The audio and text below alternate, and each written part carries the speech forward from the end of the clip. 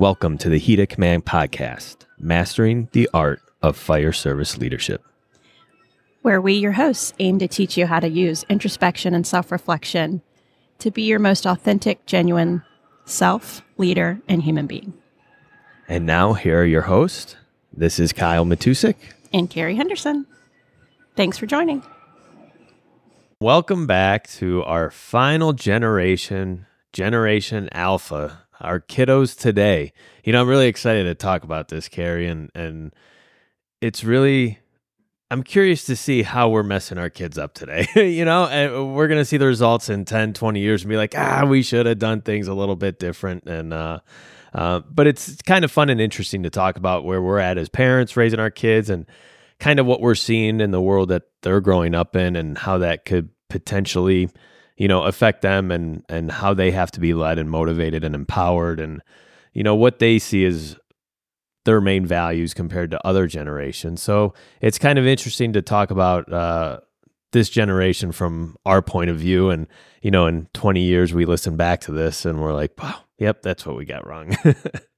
Yeah, what will our kids tell their therapists in 15 years or however long it takes them to get there? Yeah, but you know what? For them, it'll probably be normal. Everyone will go to a therapist. It'll just be part of life, and like going to the doctor. Yeah. You know, and I don't think that's a bad thing. I think that's a good thing, and it's just so interesting, you know, to have taken this journey that we have taken through each generation, and now this is where we're at talking about our kids. And you know, I think one of the biggest things is me and you have hit on, and you know, our biggest thing is looking within, and you know, what have we done, and how do we want to grow as leaders, and you know, in 20 years when we realize the mistakes we made as parents, I think it's going to be easy for us to take accountability for that. You know, and I think that's a stark difference than, you know, some things that we've have experienced in the past, you know, with older generations and, you know, maybe my parents' generation or my wife's parents' generation just being so hard-nosed that, well, we did the best we could and it is this way and I had to go through it, so you had to go through it. And like not having that accountability, you know? So I think it's just very interesting, you know, to really look at it the way we've looked at it over these last few episodes. And this is kind of where we're at and how that introspective outlook is just so important when we're just dealing with people. Yeah, it really is. I can remember when I was little, and my mom is an incredibly empathetic, compassionate person. And she thinks of others just all the time. And my dad was really a tough guy. And I can remember him telling her when I was little, like, you let her get away with everything. And, you know, you don't ever get on to her and you never hard on her and stuff like that. But yeah, my dad was definitely that baby boomer stereotypical, if there was one, hard nose, and he had it tough from his parents. So we were going to have it tough if he had anything to do with it. But luckily, mom mostly raised us. So we were raised with a softer touch. Yeah, it's just crazy how it's all progressed. And, you know, as we, you know, our parents, and, you know, you almost see the mistakes that your parents made growing up, just like our kids are going to see the mistakes that we made as they grew up. And like, you don't want to relive those mistakes, but it's like that balance of, well, we can't go too far this way because then it's, you know, we still have to create, you know, and build people to be productive parts of society, you know, in their future. So it's like this balance, and how do we do it? And, you know, we're shooting from the hip, you know, that's what we're doing. And, you know, we're trying, and it's just, it's very interesting. You know, there's a quote, and maybe we could just chat on this a little bit. And I've seen it come up a lot lately. And I find it very interesting. I forgot exactly who said the quote, but he said, hard times create strong men create good times create weak men, and weak men create hard times. And I've seen this quote a lot recently, and and it usually says, we are here. We're at the point where good times are creating weak men, you know? And it's like, I don't know, maybe we are. And then it gets, you know, we turn it around and it's like, how do we build warriors in our kids, you know, and build them up so they can, even though we have better times than it was, you know, 30, 40 years ago, you know, the depression and all the stuff that we've talked about going through each generation. And everyone has their own challenges, but how do we continue to build warriors, I think is the question when we are especially looking at Gen Alpha. Like, how do we create warriors even in better times than history has afforded us? Yeah, and we've talked about it before, like, I really, really want to instill resiliency in Nicholas, you know, and that kind of correlates to this is I want him to be soft and empathetic, but I want to be him to be incredibly resilient. So I did a little research today on Gen Alpha, just because, just from my perspective, I just know what it's like living with an 11-year-old boy. And this generation, is not in the workplace yet, but the older you know, kids in this generation will be entering their first part-time jobs here in the next 2, 3, 4 years. This generation, it depends on where you look, but anywhere from being born the year 2010, some say 2012, and still being born. So this generation is certainly still being shaped, and we won't know all of what their lives will experience for many years, but it's shaping up to be probably maybe one of the biggest generations in history. They may even supersede the baby boomers, which is interesting to me. I learned that today. Uh, they're the they've been dubbed so far the iPad kids because they came out. They came out. They were born after the With an iPad iPad in came hand, out. right? Yes, exactly. Exactly. So we said that Gen Z was a completely digital generation, but gosh, Gen Alpha even more so, connected in every way possible. And not just, I think the difference may be that Gen Z was connected and on social media a lot, but connected to probably a closer circle, like their network, their friends and family that they're friends with on social media, where apps like TikTok and whatever else is out there that I don't know about yet, they're globally connected. So they're seeing political and social stuff from around the world that I think previous generations weren't exposed to. And our kiddos will probably be a whole lot more sympathetic to and culturally aware than anybody ever has been. Yeah, and I think we're still going to see a lot of the impacts of the pandemic on Gen Alpha. Especially those, the older Gen Alphas right now.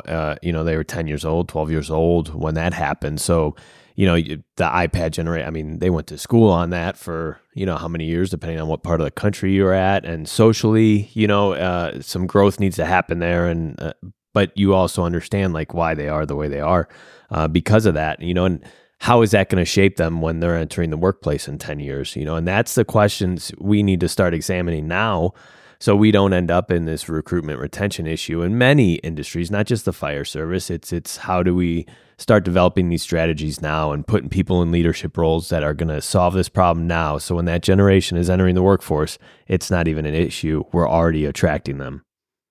Yeah, and you mentioned that socially it probably stunted them. They're trying to make relationships and build friendships over a computer, especially those that kindergarten, first graders when COVID hit. My son was in second grade when COVID hit, and most of third grade was virtual, but not just social, their education. And when you look at their benchmarks for math and reading, they are behind. Yeah. Even kids that had great support systems at home are behind. And think about the kids that didn't. Think about even kids, parents that wanted to be a great support system but had to work still, and everybody's at home and trying to work from home. And then there's parents that didn't work from home and they're trying to get somebody to come into their home to help their kid with virtual learning. But most of these kiddos are behind on benchmarks. And so do they ever catch up? It'll be interesting. Yeah, that will be interesting. And you look at the work fortunately for us, our kids were like preschool and kindergarten. So I don't think the pandemic's going to have that much of effect on our kids if they even remember it. It's like, what event are they going to start remembering, at what point in their lives, and how is that going to shape them? But yeah, you look at some of the schoolwork that was going home and you're like, what is this? How am I going to teach them? I don't even know, and it's like, this is how they're teaching math now. That's not how I did it. This is what we did. Yeah, and it's just how it's evolved, and then the expectation on the parents to teach it, and it was kind of a mess, and do we catch up? I don't, I don't know if we do. Yeah, I think it'll be interesting. Now, they are probably very digitally savvy. Oh yeah. My kid can do Zoom and Canvas and whatever LMS is out there. He can navigate like nobody's business. His handwriting, he can't write because they didn't write during COVID. They didn't have Right. to submit anything with handwriting. So he's in middle school and his handwriting is atrocious, like terrible. Uh, Like, That's all right. okay. Uh, Coming from another person who has terrible handwriting. well, mine's not great, but mine is definitely not great. Let's see what else about these alphas. Oh, and something else I learned today: AI in their world. I was going to bring that up. Oh, there you go. No. AI. So they can use AI in school. Like they can use ChatGPT and, they can't use it to write their papers, obviously, but they can use it to create all kinds of stuff. And so the lines between like real and a artificial is so blurred for them. And I don't even know how that's going to look. It's Right. so crazy to me. Yeah, it is. I mean, even we've touched on it a little bit just with some of our social media and stuff, and you're like, "Whoa, there's stuff out there that does this for you," and it's nice how it works, but and at what cost is that going to be? And are we going to continue to teach, or and that's the thing we got to look at as this generation starts getting into the workforce and what they were taught and what they utilized, and then it's like, all right, how do we utilize that? Even though we know nothing about AI, it's again about meeting people where they're at because that's their strength, not ours. And I worry, my kid is super creative. It's just that is one of his strengths. And I think it's so cool how his brain works. But I worry, like, for AI, does that strip some of that creativity? Because they can get on there and ask it to make anything or write anything where, if I'm writing something and it's going out into the world, I'm very, I think about it and I'm, want to say the right words and make it flow. And they can ask ChatGPT or whatever platform, there's lots of them out there that'll do it, to write them a social media post about, you know, whatever they want. And it comes out beautifully eloquent and all of this. It's like, does some of, do they lose creativity because of it? I hope not. Yeah. Yeah. Well, Because service, and what made me think about that is the fire service benefits so much from very creative people. That's how we get change in the fire service, and that's how we come up with unique solutions on really challenging calls. Like, have you ever been on a call and somebody comes up with something really out of the box, and you're like, "That is the only way to fix this." yeah. And I think creative people are so needed in the fire service, and I worry, like, don't let that go away.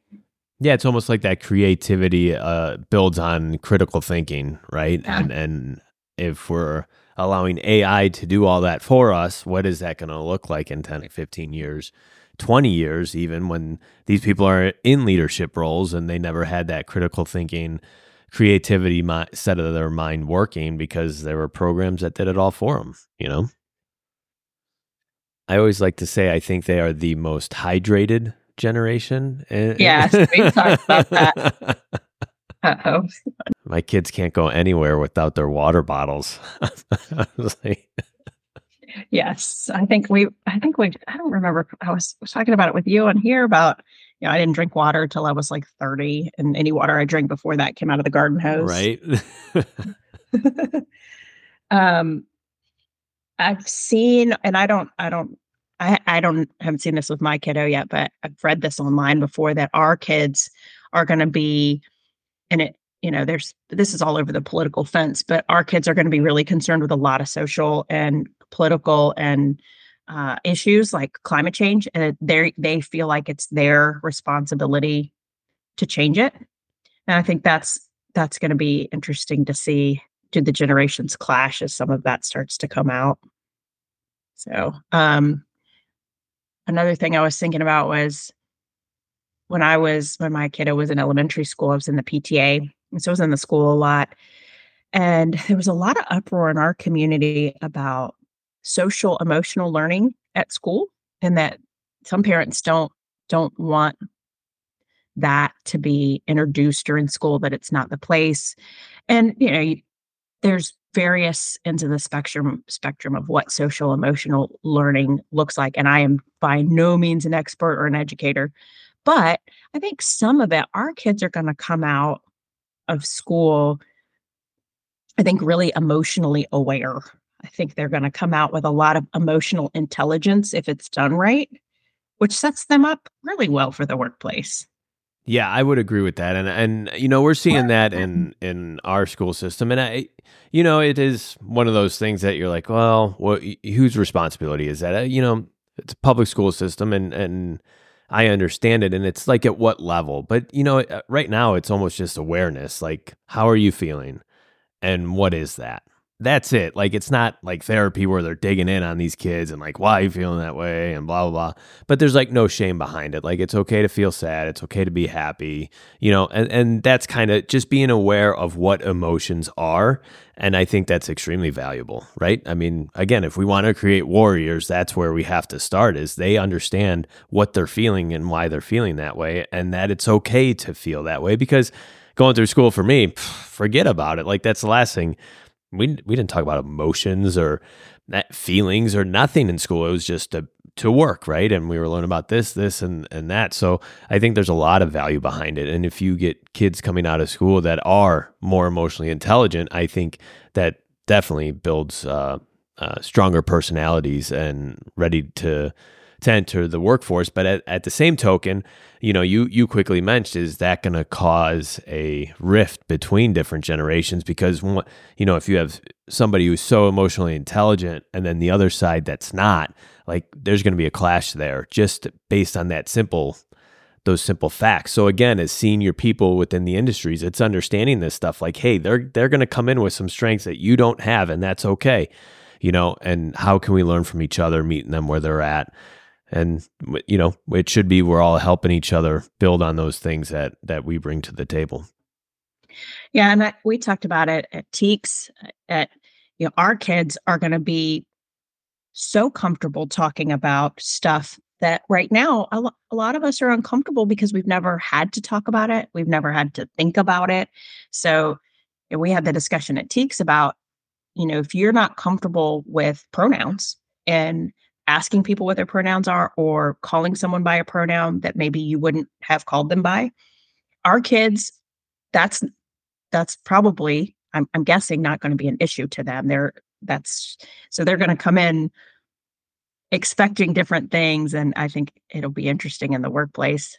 And not just like at our schools, they don't just talk about their own feelings. There's a lot of awareness of how other people are feeling. So there's, you know, right in middle school, and I didn't expect this in middle school. This week they did kindness week, which we did that in elementary school, and they had a pep rally at the end of the week for kindness week. And I haven't talked to my kiddo yet to see how that went, but so Yeah, it's cool to see, living and learning and what we can apply and what's going to work and what's not going to work. And, that's all we can do. And to try and just stay on a progressive route on how we're going to continue to build this generation and understand what they're going to end up bringing into the workforce, I think is the most important thing, just evaluating them and looking at ourselves to understand, like, we all got stories. Where are they coming from, and how do I meet them there is the question when they're entering the workforce. and I had a conversation with someone earlier this week, and we I've said this before, and I think it's important to say it almost every time we talk about stuff like this, because it does really come across. And if you use it in the wrong way, it can be too soft. You can swing this the other direction where it's all about, feelings, which that is a big component of it. But once you've addressed the feelings and the emotions behind decisions and gotten all of that out of the way, you can still be tough on people. You Yes. can still have very high expectations, really hard conversations with people. You can still terminate people. You can still discipline people, and you can still hold them to a level of expectation that is very, very high. And I think learning all of this stuff and taking the time to take all this stuff into consideration allows you to do that in a way that's doable, that you could actually make that happen. But I had a really good conversation with someone the other day about, they're somebody's having a hard time getting someone to do something they want them to do. And it's like, well, have you done all the things? Have you, why are they making that decision? Why is that behavior? Have you set your expectation? Have you, gone over it? Okay, well, now it's time to move on to the next part of this process, which, it may be progressive discipline and that's okay. But, you know, it's some people forget that this isn't all of it. Right. Yeah. It's just part of it. Absolutely. And yeah, I don't think I couldn't have said it any better than you did. I think you hit it right on the head. And it's looking at our kids and, for my wife and I, it's like, okay, how do we set this up? And, there've been times where, recently I was looking at, other jobs and moving places and leaving Illinois and stuff. But like my wife and I sat down and talked, and we have our kids, one rides horses, the other's in dance, but their coaches are people that they have that strictness about them. And it's like, we can't, like, that's hard to find. Like, they do it so well. And they're tough on them. And they're 7 and 8 years old, but they have tough, positive influences in their life besides mom and dad. And it's like, how do you leave that, because that's exactly what you want. You need that toughness in there, not just for mom and dad, because, a lot of times that comes off as us just being mean, but, when they respect an outsider and they're getting it from them too, it's like, okay, this is good. This is a positive thing. And it's that balance, right? It's that constant balance of not being too soft and not being soft enough, for lack of better words, like what you were saying, because we can go the other way. So it's like, how do we continually balance this, and it's always this constant evaluation of who's coming in our industry, how are we leading them, and what do I need to change? And it's a constant thing, it's I can't get somewhere as, if you're a blue shirt firefighter, a company officer, a chief officer, whatever, you can't just get somewhere. This is how I'm going to do it for everybody from here on out. Like, no, no, you can't do that. And it's just this constant evaluation. I think this season, as we're wrapping it up, like really exemplified that, like how we have to just constantly evaluate our people coming in. And not only that, people change through their careers and through their lives, and I think personal growth is so important. And I think in our industry, we just don't see it a lot. I think people do find this comfort of who they are and they stay there their entire career, their entire lives, and there's like no personal growth. And it's really, how do we harness that personal growth, give people room for that growth and still hold them accountable and held to a standard and et cetera, et cetera. And it's just creating this atmosphere as leaders within an industry and in life. It's just that constant evaluation, which is not easy to do, right? I mean, that is very hard to do because you got to bite your lip sometimes, and you got to meet people where they're at, even if you don't agree. But if your end goal is to get them to a certain point, like, hey, it's us taking the first step. Yeah, I heard, this has been a while, but I heard a leader in a department one time say that, well, I treat everyone the same because that's the only fair way to do it. I'm like, well, no, that's not fair. Like, I need you to be somebody. I need you to do some things a little different for me. And I need, same for everyone here. Like,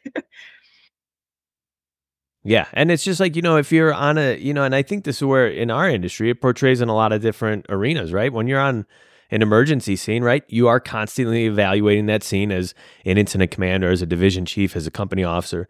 You're constantly evaluating, looking for change. And we do it so well on the emergency scene. So well, right? Something changes, we adapt. Something else changes, we adapt. And we're so good at that. But to ask to do that in the firehouse, it's like, hold on, we can't do that. This is who I am, and I have to stay this way. It's like, no, you do it so well out there. Now bring it into the firehouse and do that same exact thing. Constantly evaluate, constantly change, because that's what your young people, they want it. They want and they strive for that. yeah. Yeah. Well, this has been a really fun season. I've I had hoped to have, I have a friend that's a school counselor in an elementary school, and I really wanted to pick her brain to see what she's like, "What do you see in the walls of the elementary school, and what do we have hope for, and what is gonna be scary with our kiddos?" But she was going out of town today, so she couldn't join us, but maybe one day we'll scoop her up and bring her on. Yeah, it's yeah, to always get that outside perspective, and it's like, where am I messing up as a parent right now? Could you tell me? I'll take notes, you know, just so we don't. And yeah, I think uh, this season I think the biggest takeaway for me as we looked at all these different generations is we need to stop, right? Talking about the generations and the differences and all that. And I think the conversation needs to be more about why people are the way they are. It doesn't matter what generation they're from.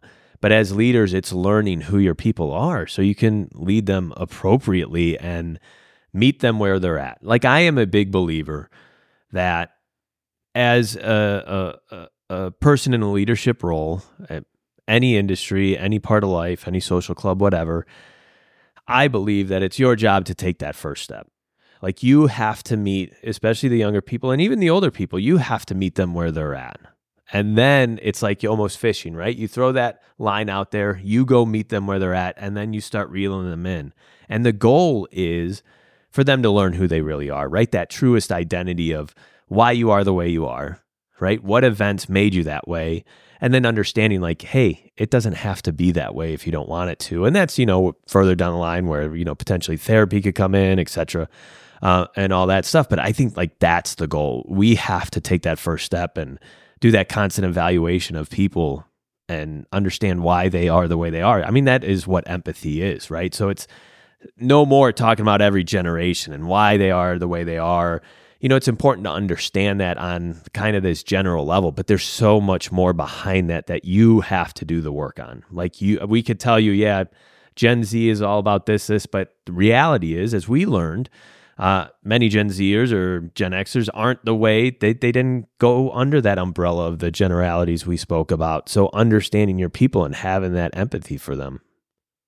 Yeah, and I think for me, the coolest part of all this was learning what went on during all of their while they were growing up, and what may shape them. That was just kind of from a historical perspective interesting, like what they were exposed to and what happened in each generation's lifetime that may or may not have an influence on them. It was just more of an awareness thing, and now knowing that almost everyone we interviewed had a lot of qualities outside of their generation, and now it's even more important to me to learn individually. So we talked to the Gen Zs, and all three of them mentioned the pandemic as a big part of their life, but they all three had kind of a different perspective on what that meant to them. Yeah. So it was cool to learn that that was something that shaped their entire generation, but it shaped them all differently. So Yeah. And that's yeah, this season was really educational for me, like taking away a lot and learning like, wow, even we were wrong in a lot of things thinking that it's all just generation stuff. And it comes down to, meeting people where they're at. And, I've said it numerous times, but and then it's like, how do you actually do that? This stuff isn't easy. The stuff that, me and you talk about, like, how do you take that first step and meet someone where they're at when you've lived this life that it's always been this way, and especially in our generation, everything's very logical. It's very black and white. And I went through it, so you have to go through it. I'm senior, so you have to listen to me. Like, it's always been like boom, boom, boom. And it's like, okay, we have to stop that. And how do we start learning to be our authentic selves, right? And I think that's where it starts. Like, what is your truest identity? And I think the purpose, listening over our last season, like, what can we take away from this is, well, first of all, learn who you are. Like, what events happen in your life and cause you to be a certain way. And then once you understand that, it's like, okay, now I can start learning what that empathy looks like for others. And now I can start meeting people where they're at because I understand my story and why I am the way that I am. And I don't expect people to know my story. I have to meet them there first, and then I'm going to share with them what I've learned, and so they don't have to make the same mistakes. And then this is like how we constantly stay progressive, and keep building as a civilization, not just as an industry, but how we keep building and making every generation that's coming after us better than us, because they should be, right? Every generation after us should be better than us. The Gen Zers and the Gen Alphas should be better firefighters than us. They should be. And We if should want them to be. and yeah, and if we don't, then we are the problem. Like point blank, you are the problem if you don't. And if you don't have that expectation, then you are part of the problem. So it's just changing that mentality. But as me and you talk about, it comes back to you and your introspective outlook to become your authentic self, and that's the stuff that we're constantly preaching and talking about. And yeah, it gets me kind of fired up. This season I didn't think was going to like kind of affect me the way it did. But as we continue to talk, man, you just start looking at it and thinking just so differently. And it's been pretty awesome for me. Yeah, it gets me excited because I just love the new generations. I love Gen Z. Yeah, it's you. Initially, it's always like, these new people coming into the industry, blah blah, and because it's what you can, it's what I came into, and these new people are this, that, and it's like now it's like after we've gone through this season, and me and you continue to talk more and collaborate more, it's like, wow, I can look at things completely differently and have that excitement for the future, and as we rid of some of the historical problems within our industry, like, okay, time to move on from that, draw the line in the sand, we're done with that, and this is where our focus should be. And, I'd be the first to admit that I struggle a lot with that, especially my current situation. It's a very challenging spot for me to be in, but it's like, how do we get, how do I have that internal motivation to really start looking and building our young people, and kind of blocking out the negativities and the things that have negatively affected me, within our industry and like how to block that out and not let that affect me and focus, on the younger people coming up, because that's what matters. Yeah, it does. Well, I guess, will be the end of this season. And Kyle and I were talking before we hit record. So our listeners know we may not do seasons anymore. We may just do episodes so that we could just keep rolling on with kind of whatever is the next thing on our brains. Yeah, sometimes I like that, because sometimes it's like an idea pops and you're like, all right, I'm writing it down and this is when we'll get to it. And now it's like, all right, idea, this is what we're doing, and we could get it out there right away. So yeah, next week's big week for us. Let's see, this will air Monday. I land in Virginia, and we speak on Tuesday and Thursday next week, right? Or this week, Tuesday and Thursday this week at the Virginia Fire Rescue Conference. So that's exciting. Yeah, it is. I'm really excited. So Tuesday we'll present for the Women in Fire and EMS day at the Virginia Fire Rescue Conference, which is sponsored by the Virginia Fire Chiefs Association.